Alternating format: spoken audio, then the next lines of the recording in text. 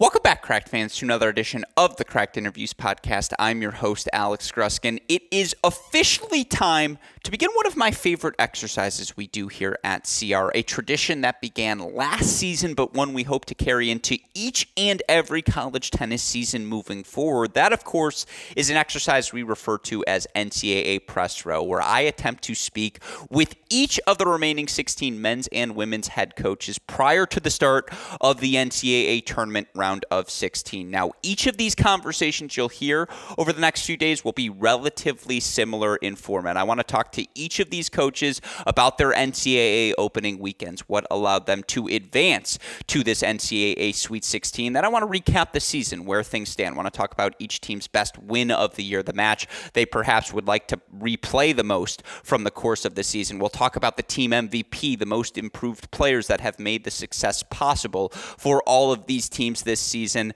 Then, of course, I got to pick the coaches' brains about some big picture topics. I want to talk about the super regional format, going to the top 8 seeds for this round of 16 versus the traditional all Sweet 16 matches are played at one location format. What do these coaches prefer? Still very early in the exercise of determining if the super regional is worthwhile, but always fun to hear the coaches' initial reactions. And then, of course, we'll try to preview all of these Sweet 16 matches. I will try to coax as many match calculi as I can from each of these coaches. What is their pathway to 4 points? How do they project their team's success moving forward throughout the NCAA tournament? We'll talk about all of that and so much more. Again, have a jam-packed week of content prepared for all of you listeners as we get all of you ready for the 2022 college tennis season's home stretch. Of course, you're going to be able to find each of these conversations both here on the Cracked Interviews podcast feed as well as on our website, crackrackets.com. Of course, you will also hear the same intro outro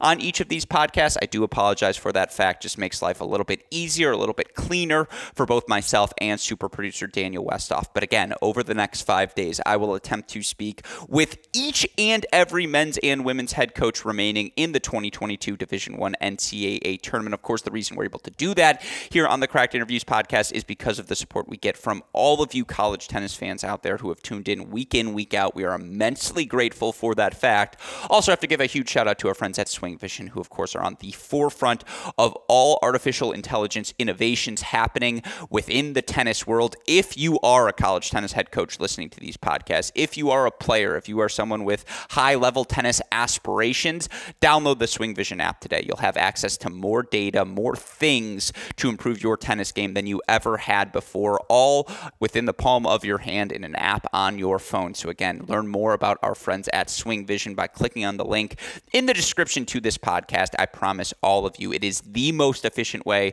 to improve your game in the modern day. A huge thank you to our friends at Swing Vision. Use that promo code CRACK20 when you sign up. But again, appreciate all of their support for this show. With that said, again, Press Row coming up. Going to try and speak with each of the remaining 16 men's and women's head coaches before the start of the NCAA round of 16. With that in mind, let's get to this interview. Hey, Cracked fans. Before we get to today's show, I want to let all of you listeners know about the revolutionary work being done by our friends over at Swing Vision. Now, all of us as tennis players are constantly searching for that piece of information that's going to give us that 1, 2, 3% edge whenever we step onto the court. We want to know, am I hitting my forehand with enough depth? Am I accurately placing my backhands? Am I employing patterns on the court that are putting me in an optimum position to experience success? Thankfully, all of those questions can now be answered via the app produced by our friends at Swing Vision. Folks, it's extraordinarily simple. You're going to download the app. You're going to turn that app on your phone. You're going to put your phone on the back fence, the back curtain of whatever court you're playing on. You're going to hit record, and then using artificial intelligence, Swing Vision is going to break down your performance. If you click on the link that you find in the podcast description here on today's episode, you'll go right to the Swing Vision website. And of course, friends who use our Cracked Racquets promo code CRACK20 are going to get an additional $20 discount and a free 14-day pro trial on the Swing Vision app. Again, you use that promo code CRACK20, $20 discount, as well as a free 14-day pro trial. How do you find the link to get signed up? Just go back to your podcast feed. It's in the podcast description of this episode. You go to the Swing Vision website, you set up your account, you download the app, you get rocking and rolling, get all the information, one location with our friends at Swing Vision.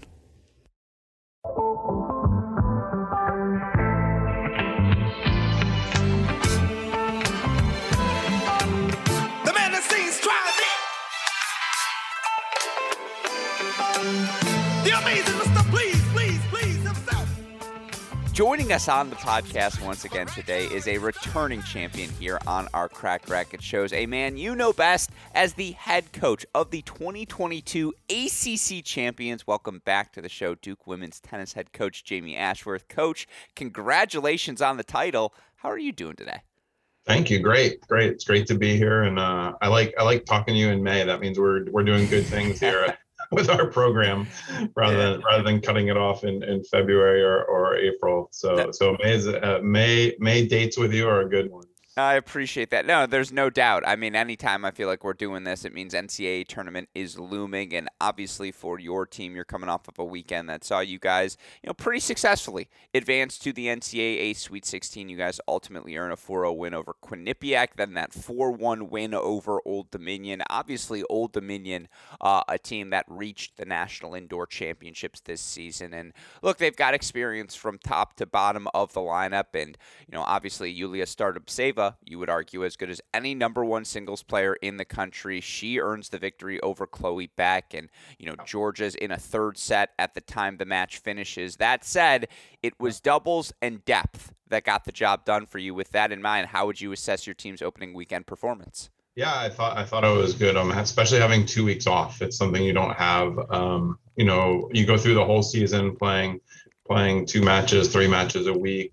Sometimes with our conference schedule, we were playing, Friday, Sunday, Wednesday, something like that. And so 2 weeks off, getting through exams, getting through finals, which is a good thing. We're done school here. And so we can really concentrate on what we need to concentrate on. But it was good. Old Dominion was, I think a lot of people look at the name and say, "Oh, you're just playing Old Dominion," but that was a very good team, a very talented team. As you said, got to the team indoor, something that we didn't have the opportunity to play, and so, I think they came in here not really fearing anybody. They've played a Florida, they've played a Michigan, they played Miami. I think they beat a Georgia Tech in that kickoff weekend.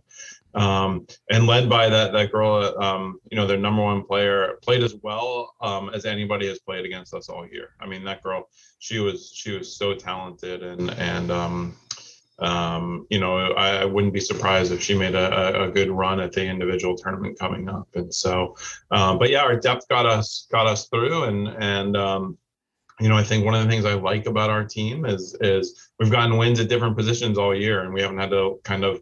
Last year we and this, we put a lot onto 3 people and hope to get the doubles. And I think this year it's been great that we've been able to get wins everywhere in our lineup. So, And you talk about, again, that the ability to find different pathways to 4. Obviously, that's going to prove more and more critical as this NCAA tournament continues. But, the player I want to start with is Kelly Chen, who did not have the greatest start to her 2022 season, and yet you look for the numbers for Chen now. She's 12-5 overall in dual match play. She's 6-3 in her last 10 matches, and perhaps most importantly, a 1-1 victory for her against Old Dominion to put that quick point on the board for your team. And it wasn't just her; it was Margarita as well, who an 0-0 victory at that number 5 spot. And again for Margarita, 12-5 overall on the year. She struggled a bit at the end of the season, but she found her form in that second round win. I mean, again, we can talk about the top 2 in a little bit. We can talk about the freshmen as well, but matches are won and lost by the nucleus. And to have your core of Kelly and Margarita, who have been here before, playing so well that opening weekend, what did you see from them? What does that mean to the team to have them clicking? Yeah, I think with Kelly especially, I agree. You know, she didn't have the year that she wanted, but she can still do a lot. She feels like that she can still accomplish, and you know, I think her experience, her leadership, and what she's done in May the last couple of years has really taken over and given a boost to everyone in our program. And I think it started, you know, a couple of weeks ago at the ACC tournament. She did her usual, let's, you know, cramp, let's get some IVs, let's get out and play again the next day, and played great. And you know, I think when people see that and see and realize, you know, what it takes to win these matches physically, mentally, emotionally, I think it gives us all a big lift on our team. And so you know, she's as tough a May player as I've seen in my 20 years in college, 25 years in college tennis, and just plays focused and plays determined. And you know, she won't have the ability to play in the individual tournament this year, but I think for her that's secondary to why she came back. And you know, I think this time of year is really where it shows. We've been leaning on her for years, and she's come up huge the last couple of weeks for us. And Marge as well. Marge Billiken is, you know, you said struggled in the middle. She had a great start to the year. I think she started, you know, 7-0, 8-0, something like that, and then went through a little stretch there, but is playing really well. And for everybody to see that, and especially in doubles. I mean, she and Aliza have been great at three doubles for us, and you know, she's proven she can play big time doubles. She played number one doubles last year in the NCAA tournament, and you know, she's been through these battles with us for 4 years and won some big matches. Won a big match to beat South Carolina in the quarters in Orlando, you know, a couple years ago. And so you know, I think to have that experience, to have that recall to fall back on, and what it means to win these matches is huge for her and huge for everybody to see and know that they can lean on each other when they need to. And you know, for Margarita in particular, because I think she went what 0-2-1 at the ACC tournament, something like that. And I know Yeah. she was deep in the third set against Virginia when you guys ultimately clinched that match. But you know, you mentioned that match calculus from last season, and having been at that NCAA tournament, yeah, it was, you know, Georgia, Chloe, you know, doubles, find one more. Some days it was Kelly, some days it was elsewhere. Um, Mabel Cheap. yeah, Mabel G, of course, exactly as well. You know, for your team this season to be able to find the different pathways to four, and knowing on a, you know, given day it might be doubles 3-4-5, it might be, you know, 1-2-5-6 on a different day depending on what your team needs. Is that a burden or a blessing for you as a coach? You're enjoying that? 100% a blessing. Yeah. Yes. Yes. We never have to. I don't think we're in a position where, like, oh no, if she's losing. You know, I think this year, you know, obviously Chloe had a great regular season, and you know, she's lost a couple here lately, but you know, I think in hindsight, it's great that we can win matches knowing that, okay, Chloe lost today, or Chloe's losing today, or Georgia lost today, or, you know, but we can still win. And same with our doubles. You know, that came up huge in the finals of that ACC tournament, with our number one team. You know, coming through and winning that match against Virginia, and knowing that, okay, Chloe and Ellie lost, we can still win matches, and to have that trust and have that belief in each other. And I think that carries us as you know, it's been carrying us, and I think it will keep carrying us down the road here.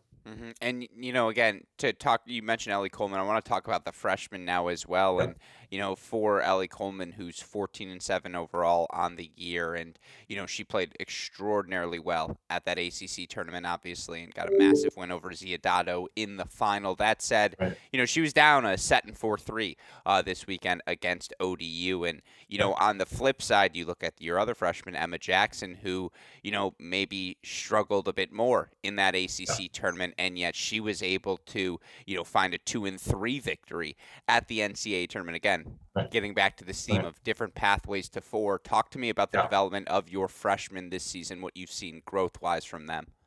Yeah, it's funny. I mean, we'll start with Emma. You know, Emma's come up big for us. She always seems to be the one who's the last one on the court, or in that clinching match situation. And so, you know, early in that ACC tournament, she did struggle a little bit. You know, but then she came up huge in the win against Stravinsky in three sets, and you know, being down 5-3 in the third there, and you know, Yeah. Five. I think she was down 5-3, and so she's come up big for us in big matches, and I think both have improved. I think both have learned from our upperclassmen about what it actually takes to really be on a team. They're used to junior tennis and used to being out there playing for themselves, playing with themselves, but it's a different kind of mentality playing for a team, and it's a different kind of pressure. We've had people in the past who, I remember a couple of years ago, Beatrice Capra, who was obviously a great player for us, and I remember we were playing.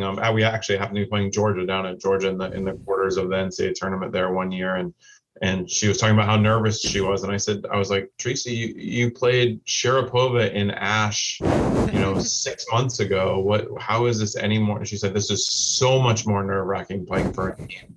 And but I think it's a learning process, and I think our freshmen have gone through that, but they've had great mentors in Kelly and Chloe and Georgia to kind of look up to and see what it takes to really sacrifice and do everything you can for your team.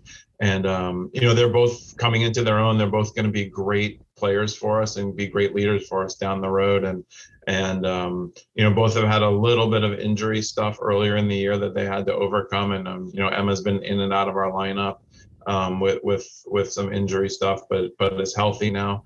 Ellie was out from mid-November to almost the end of January there, and so it's a long year, and I think that you're getting used to the academic side of things, you're getting used to the college life, you're getting used to being on your own, and I think they've both handled it really well, and they've both come up huge when we've needed them to, and whether that's the ACC tournament, whether that's Ellie against Yarlagadda against in our UNC win there, or Ellie in our win against NC State. They've both been in situations where there's been tons of pressure on them, and they've both come up great and big, and they're both great kids, and like I said, will be great leaders, great competitors for us down the road. Yeah, and again, not to look past this season, but I believe for you all next year, Kelly's the only, and Aliza as well, but Kelly's the only one who graduates out the roster, right? Georgia still has one more, if memory serves me correct. Georgia, Marge. Oh, Marge has, yeah, good call by you. With that in mind, again, you talk about the leadership they've shown. Is there an urgency to this group? Is it win now time? Again, you mentioned it earlier, first ACC title for you all since 2012. And obviously last year you had a core that had plenty of success. And if you were at that North Carolina match, I know it was a 4-1 scoreline. It was not by any stretch of the imagination a 4-1 match. Right. Is there an urgency with this group? Is it win now mode? I don't think so. I think we've talked about the whole time of, let's control what we can control. I know it's cliche-ish, but, if we go out there and we give physically, mentally, and emotionally 100% and we get beat, great.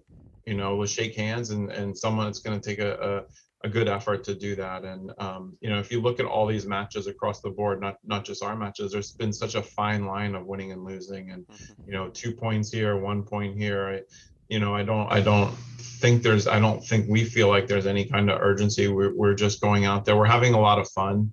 It's a great group, and in hindsight's 2020, but I think that miserable weekend we had down with Florida State and Miami really changed our season. We were able to really get full buy-in after that, and it took a little heart-to-heart talk and some tears and some not happy moments on the courts in Tallahassee after that match. And but since that weekend, this team has done everything that we've asked and more. It's been great, and they love being together. They love practicing together.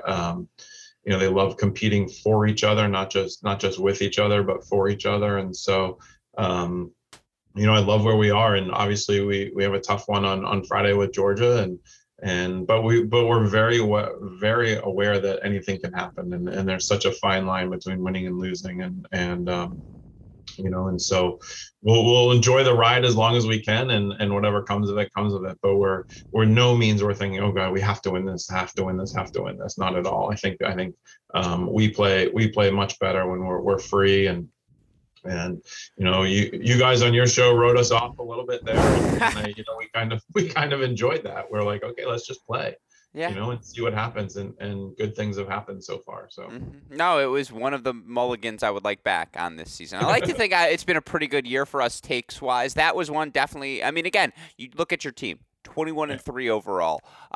The loss in the kickoff weekend to Oklahoma, I think we can all agree, has probably appreciated in value. There's not a single coach across the country who will say that was a bad loss for the Blue Devils. That said, and I know we've hinted at it before, but, you guys have won 10 in a row, so maybe you'll be willing to answer this question. What happened in South Florida? I mean, again, that swing is always extraordinarily difficult. And Tallahassee's not exactly South Florida, but, 4-2 at FSU, 4-3 at Miami. Now, let's be clear, Miami is still alive in the NCAA tournament. That's by no stretch a bad loss either. But what did what happened that weekend? What was the takeaway for your team? Yeah, I think that we, I think we went down there thinking, especially that first one, okay, well, we're just going to win this. And, Florida State had been playing with not a full roster. And, I think we were in a position that we took some things for granted that we really shouldn't take for granted. And like I said, it was a huge learning experience for us. We had one of those closed door players only, we weren't a part of it, meetings on the courts after our match at Florida State.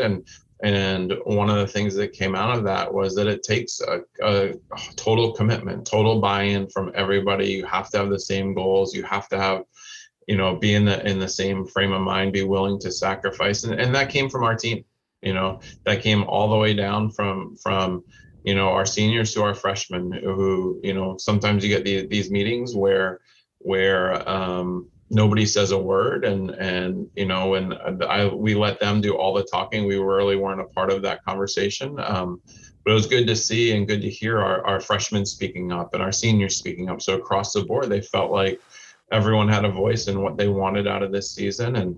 And then we headed down to Miami. It was an absolute crazy trip. It was one of the worst travel trips I've ever had. We had some flights canceled in Florida State trying to get to Miami. We ended up, you'll appreciate this, we ended up splitting a charter bus with a high school boys lacrosse team to get from Tallahassee to get down to Coral Gables for our match. They were playing a tournament and trying to get home, and there were no flights. It was spring break. We couldn't rent cars. They wouldn't let us rent any cars with a one-way car rental there, and we were scrambling. We pulled in there at about 1:30 in the morning into Coral Gables, and we were at the courts at 9:45, getting ready for an 11 o'clock match, and didn't hit on the courts at all. And even though we lost that match, we competed our butts off, and it would have been real easy for this group just to say, oh my gosh, our travel was terrible, we couldn't prepare and everything. But that loss was by far the best loss we've had all year, in my mind, because they did what they talked about the day before in Tallahassee, what they needed to do better. And we could see a change right there. And since we've been back from that trip, almost 2 months ago, and they've done everything that we've asked, and been a great group to work with. And like I said, if we win that match at Florida State, 4-3 and walk off, maybe you don't have those same conversations, and maybe things are different. Maybe we're not where we are today. And but those heart-to-heart things after a loss, it was in the end, maybe it turned out to be a win for us. And we'll see. It's been great for us since then. No, you guys have won 10 in a row. Now, I would point out in that 10-match win streak, only one shutout victory, and that was the first-round match against Quinnipiac. And, again, you guys have played a bunch of 4-3 matches, 5-2 matches throughout the course of the year. And I am curious, we've talked about the parity all season long on our show about how it does legitimately feel you can make a short list, 10 name.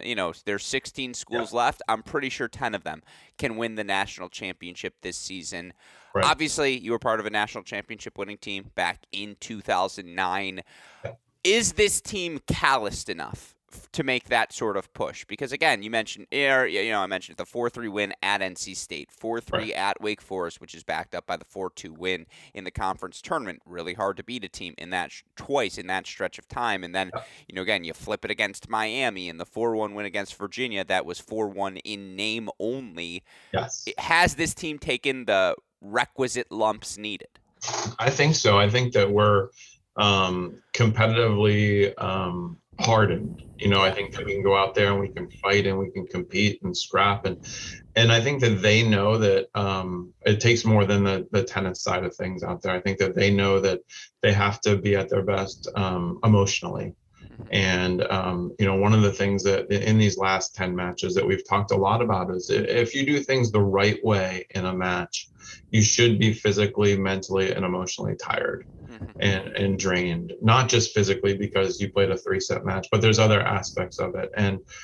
And they've been great with that. I don't think they look ahead. I don't think that they look behind. I think they take what's right in front of them to heart and worry about that. And I think their entire focus right now is on this Georgia match on Friday, not what if and who we could play or what could happen down the road. And like you said, we've been in a bunch of 4-3 matches and almost too much that I can take. But across the board, there's so many tight matches. You see a lot of okay, they won 4-1, but they had 2 other matches were in 3 sets that didn't get finished or something. And so I agree that the parity is huge. I wouldn't say there's a team that's head and shoulders above everybody else, or out of the 16 head and shoulders below everybody else. I think it's such a fine line, and we've walked that line really well, and hopefully we can keep doing that. And like I said, I think it'll take a great effort to knock us off, and if it does, we'll shake hands and be proud of what we've done. But we're ready to give everything we have with every match we have left. Yeah, no, absolutely. Well, with that in mind, let's talk again about some of the matches you guys have played, some of your team members. Let's start here. And maybe you haven't had your end-of-year banquet yet, so spoiler to any teammates who hear this. Team MVP for the Blue Devils this season. Who you got? We actually have done that, and the girls voted on that themselves, and they voted for Chloe. Okay. Chloe on the court, off the court has been a tremendous leader for us. In all my time here at Duke, I don't know if there's someone that practices day in and day out as hard as Chloe does. And, I think her teammates recognize that. And I with that MVP title, I think it's special that it comes from their peers, not from their coaches. And her teammates have recognized that. And it's been great for her to kind of take over those leadership reins along with Kelly and really learn. And I think it started back from when Mabel was here, and she's been great and really gets the most out of. We talk a lot about if you and I are hitting and you don't give 100%, that I'm not getting 100% out of it, and I think that she's tremendous at that. Yeah, I mean, again, one of those players, we talked about it on our show, one of the MVPs of the season, certainly abroad. And I am curious, what led to that switch, Georgia and Chloe, at the 1 and 2 spots? Nothing. It wasn't like, oh, I'm going to be secretive and say this or hide this. I know there's teams that, okay, near the NCAA tournament, we're going to switch our doubles. This wasn't your Michaela Gordon moment? No. I haven't had that in my back pocket all year. No, it was just, she'd been playing really well, and Georgia's been playing great as well. And I think that both have shown that they can play with the best in the country. And, I know you've mentioned we've been really successful on that second line all year. And I don't think it matters who's there. And, so there was no big moment of, okay, you're playing better than this or not as good as this or anything. It was just, let's see what happens. And, so the first match I think we did that was the UNC match, and we had a good result. And then it was, okay, should we keep it for the ACC tournament? Okay, let's try it. And we did, and had good results. And I feel like our team has a lot of confidence in each other and trust in each other. And so we just said, let's just roll with it and see what happens. And so, it's been good for both of them. Yeah, I'm going to go on a limb and say, yeah, it's worked. Obviously, you guys have won 10 in a row, so good coaching decision. I assume it wasn't your decision. I'm going to go ahead and credit that to Michelle or Oh Steven. yeah, Yeah, it definitely wasn't you. But, with that lineup in mind, doubles, you guys have played 12 pairings this year, which isn't the biggest number. And obviously, there are going to be injuries and there are going to be times when you want to get other people playing reps. Is the doubles lineup fluid, or do you feel like you have your three teams? yeah. I wish that I could say it's how we wanted it to be and all that. I think Yeah. that's the one place where we really struggled early in the year. Mm-hmm. Was with our doubles and trying to find the right combinations. And I think that personalities play a big role in doubles teams. And I think we've found some combinations that have worked. We've been able to win two out of those three doubles matches. And so we're just going with it. I mean, it's actually amazing to me that you have a Kelly Chen not in the doubles lineup, and Emma who's played some really good doubles for us in the fall, when we were probably on 30 teams in the fall. I don't know, something like that. And so we do have that in our back pocket if we want to substitute Kelly in there or Emma in there. But I'm happy with where our doubles is now, as opposed to 3 months ago I wasn't happy at all with where our doubles was, and we just couldn't get the right combinations. And through a lot of work, and Michelle did a lot of work with it, and I think that we're in a really good spot with our doubles, and I think that we believe that we can win all three doubles matches, not just okay, let's try and win two here. Mm-hmm. No, I smell a substitution in the back pocket. I'll say that. Like, it's primetime Kelly. Like, come on. I'm just saying. Yeah, it's nice to have that in the back pocket. But to your point, obviously, the doubles play has continued to be significantly better for your team down the season's home stretch. Yeah. With that in mind, who is the most improved player on the 2022 Duke Blue Devils? Wow. From the start of the year to this is going to probably blow you away, but from the start of the year right now, it's probably Kelly. Interesting. She struggled in the fall, struggled at the beginning of the year, and now she's playing how she's capable of playing, and how she's shown over the previous 4 years that she can play. I think that, and I think her teammates would recognize that. I think that her commitment to the reason why she came back to Duke to try to help us put up a banner or a couple banners here is really showing in the end of the year. And I think she's playing more relaxed. I think she feels like she doesn't have to prove anything.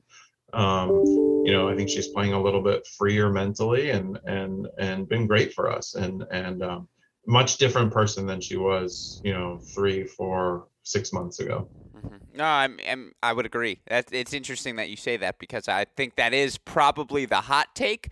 But it's again, you would know better than I would. You see how Kelly is playing. It's just she's Kelly Chen with the exclamation points at the end of her name now at that number 4 spot. And obviously, when she's playing this well, you all are a completely different team. With that in mind, again, as we look towards the Sweet 16. It's got to feel nice. You were on the road at Baylor last year. No, I guess it was the Super Regional, but you beat Baylor on the road to get to that Sweet 16. And I'm curious, 2019, did you guys host? 2019 Super Regional. Yeah, it's so long. At NC State. Yeah, I was gonna say it's before COVID, so it's a lifetime ago. But I'm curious. Obviously, you guys are hosting this year, and certainly it's got to be nice to have Georgia coming to town as opposed to going to Athens. But that said, are you a fan of the Super Regional format, or do you prefer the Mega Sweet 16 site? I flipped on it, and I prefer the 16. To be honest with you, I think this is drawn out a little bit too long. We have our conference tournament, and we have. And I know some of the conferences only have 1 week, but we have 2 weeks. Then you play 2 matches, then a week, and then you play a match, and then another week. And when it first came out, and I sat in some of these committee meetings in some rooms about this, and really liked the idea. But having been a part of it, I really like having everybody together. It'd be great to play Georgia and at a site where all the other teams are, and that kind of thing. Now, saying that, we've had great attendance here at home at Duke. We've had 600, 700 people here at matches, and we hope to continue that this week. And our people have done a great job, and to be able to play this match at home is a tremendous opportunity. But I think it's drawn out a little bit long over the 3 weeks. It's a long go of it. Mm-hmm. And now, the flip side to that argument, and obviously, again, you said in those meetings, would be, well, if you're in the individuals and you're in the team event, you make a deep run, you're in Orlando for 2 months, and you change Right. residency at that point. Right. And I am curious, though. I mean, you guys were in the 9 p.m. match last year against UCF, and, I was at that match because I'm a nerd, and that match was freaking awesome. But outside of the nerds and the parents of the teams, it is a very sparsely attended match. Yes. That opportunity, and again, I know I want you to argue both sides because, again, you know the arguments better than I do. Yep. Are you excited to have that additional home match? Like, is it too late in the year for you to get a big showing, or is it not? Yes. No, we have a good community involved. We have some good some local kind of booster group involved, and so we're excited to have that, for them to have that opportunity as well. Yeah. And not just for us. And I understand the individual side of things, and believe me, I have 2 kids, and to be gone for 2 weeks, or I think a couple of years ago we did a 19-day road trip.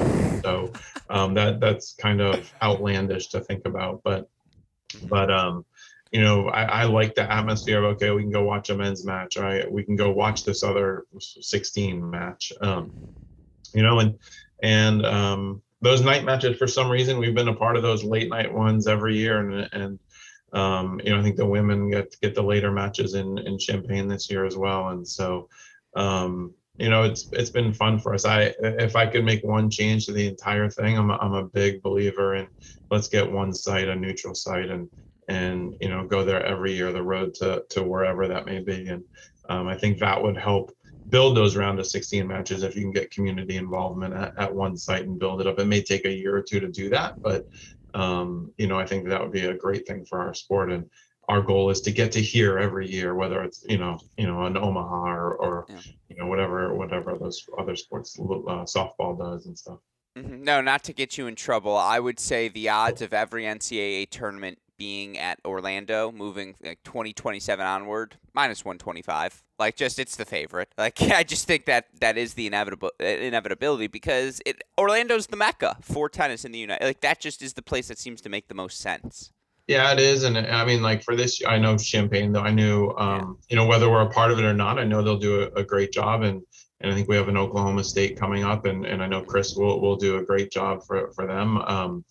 It's a shame that without the TV infrastructure this year, and I think we have a great product to show, and to have with that, Orlando provides that infrastructure already built in to get these matches on TV, and to get the word out there about college tennis and what kind of product we have.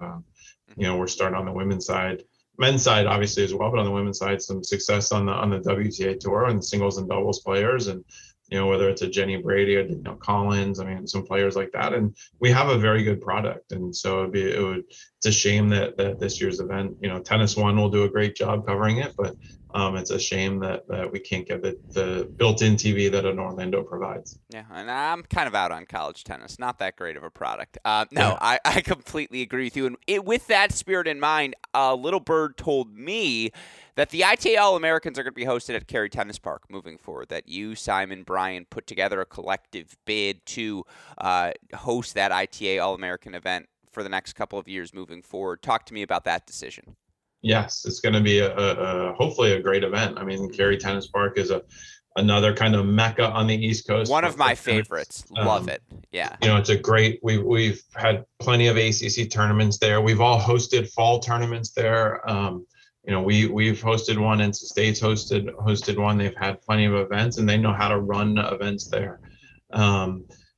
Back on hard courts, which I think most of the women in college tennis and coaches in college tennis will appreciate.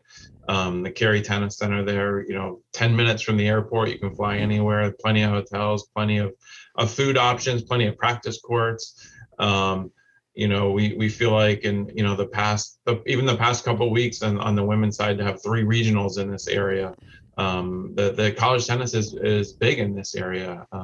They've done a great job at that facility, building kind of a college atmosphere, a college stadium. They've put up some new seating, new bleachers, scoreboards across the board. Hopefully it's a great event that not just the players will love, but the coaches, and the convenience of it, and the ease of it. And that's one of the premier events on the college calendar is the All-American Championships, and I've unfortunately been going to that thing for 25 years. So, it's great to have it here and have that kind of local flair to it. Yeah, they call it the Research Triangle. It's the college tennis triangle now. Yeah, exactly. You guys are taking over, and I love to hear that, having gotten the chance to play at the Cary Tennis Center a couple of times, Cary Tennis Park, I believe, a couple of times in my life. I'm a big fan. And, I mean, you've got the center court for the championship matches. You've got all the outer courts as well. And as you mentioned, it sounds like you guys haven't been playing ACC championships there. So when I heard that, I was like, oh yeah, of course they did. Like that's a great move by the North Carolina coaches. And so North Carolina quietly the mecca of college tennis. The answer is not no. Yeah, and so with all of that in mind, again, I do want to talk about the ACC. Was the conference better this year than it was last year? I think so. I think UNC last year was a quote unquote super team. I mean, they were a great team, but I think you have a little bit more depth this year in lineup depth across the board. I found that we just don't have an easy match. When I started coaching a while ago, the ACC schedule didn't provide us with any kind of preparation for the NCAA tournament, to be honest with you. And now day in and day out, match in and match out. I think 13 of the 32 individual doubles teams are from the ACC.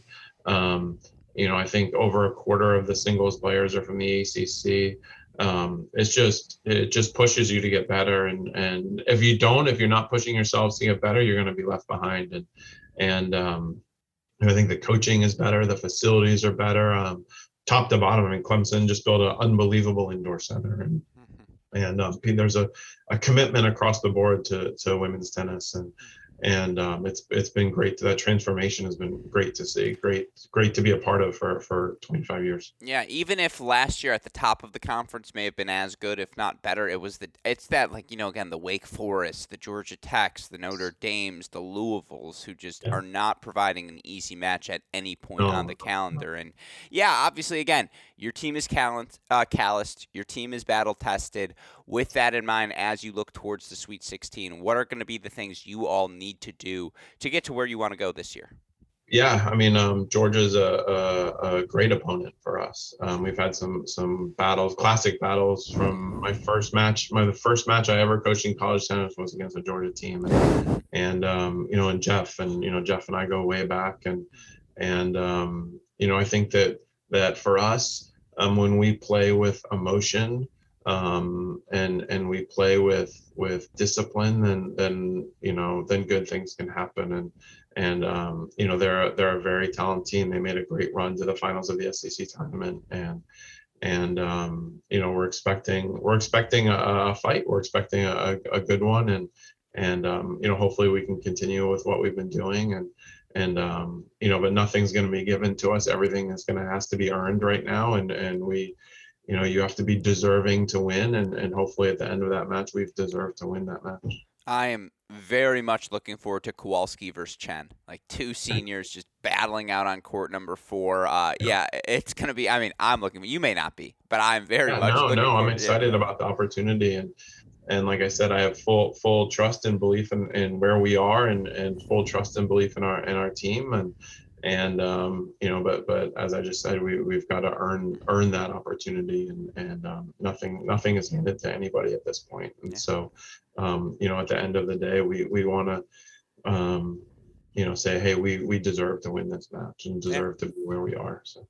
No, absolutely. And again, looking at your team throughout the course of this season, you've won 10 in a row and, 21-3 overall. Certainly, you guys have been well worthy of the success you all have had. I meant to ask this earlier, by the way. Best win this season, was it North Carolina, or was it that Virginia championship match? I mean, obviously with just the rivalry, the North Carolina win was a great win for us. I think the best win for our team and where we were was that NC State win. We had just come back off of that Miami, Florida State. And I felt like, and like I said, we played better at Miami, but I also felt like we were at a point where we could go one of two ways on the year.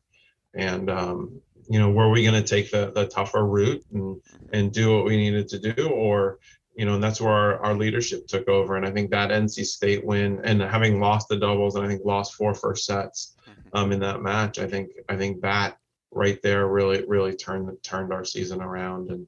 And we went from there. We had a tough one at Wake right after that.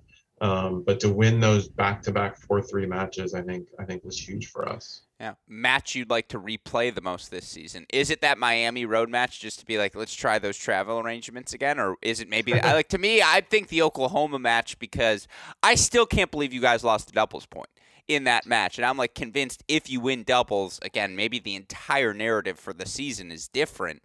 That's like the inflection. That one was a fascinating one to me. Yeah, I totally agree with you. You took the words right out of my mouth. I feel like we, obviously, like you said, no one's going to say that Oklahoma match was a bad match, a bad loss for us. Looking back now, I think what it did for us was it took opportunity away. Yeah. It took, I think it was midway through the year when you look, everyone had played more matches than us. Yeah.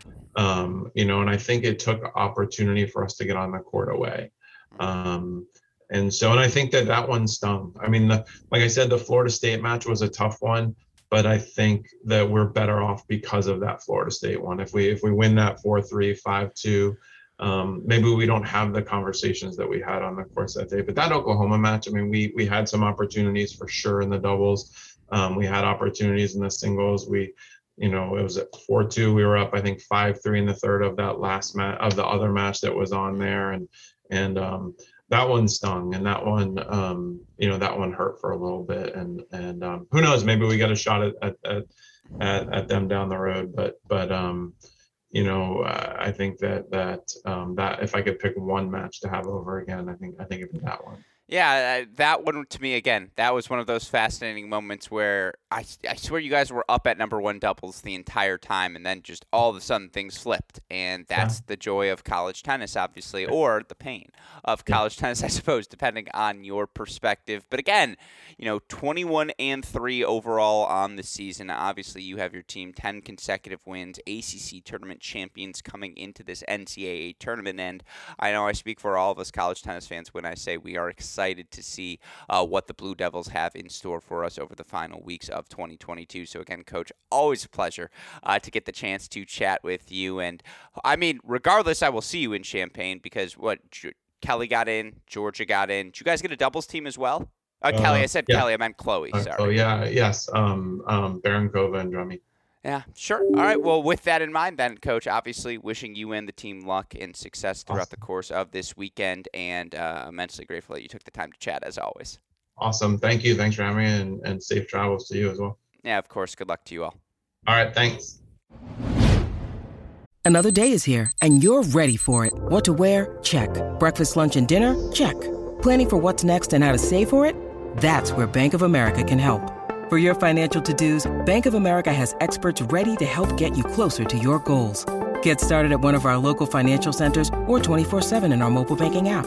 Find a location near you at bankofamerica.com/talktous. What would you like the power to do? Mobile banking requires downloading the app and is only available for select devices. Message and data rates may apply. Bank of America NA, member FDIC. Hope all of you enjoyed my conversation with another head coach of a Sweet 16 bound college tennis team. A huge thank you both to this coach and every coach for taking the time to chat with us here at Cracked Racquets. Again, trying to set the scene for all of you listeners down the 2022 college tennis season's home stretch. I've been immensely flattered by the reception we have gotten from all of these coaches who are so willing to participate in this exercise. And again, try to set the scene for all of you listeners. Try to make sure you maximize your enjoyment through these final few weeks of the college tennis season. The plan here is to interview all 32 remaining head coaches. Now, it's only a success if we hit all 32. So I promise you, listeners, that will be our goal, as that is what we were able to accomplish last season. Again, you can find all of those podcasts here on this feed. You can find them on our website, crackrackets.com. A shout out, as always, to super producer Daniel Westoff on the ones and twos. He has of an editing job to do this week, makes all of this content possible. So shout out to him. Shout out to our friends at Swing Vision as well. Again, learn more about the Swing Vision app by clicking on the link in the description to this show. With all of that said, for our fantastic guest, our super producer Daniel Westoff, our friends at Swing Vision, from all of us here at both Cracked Racquets and the Tennis Channel Podcast Network, I'm your host, Alex Gruskin. You've been listening to another edition of the Cracked Interviews Podcast. Stay safe, stay healthy. We'll talk to you all soon. Thanks, everyone.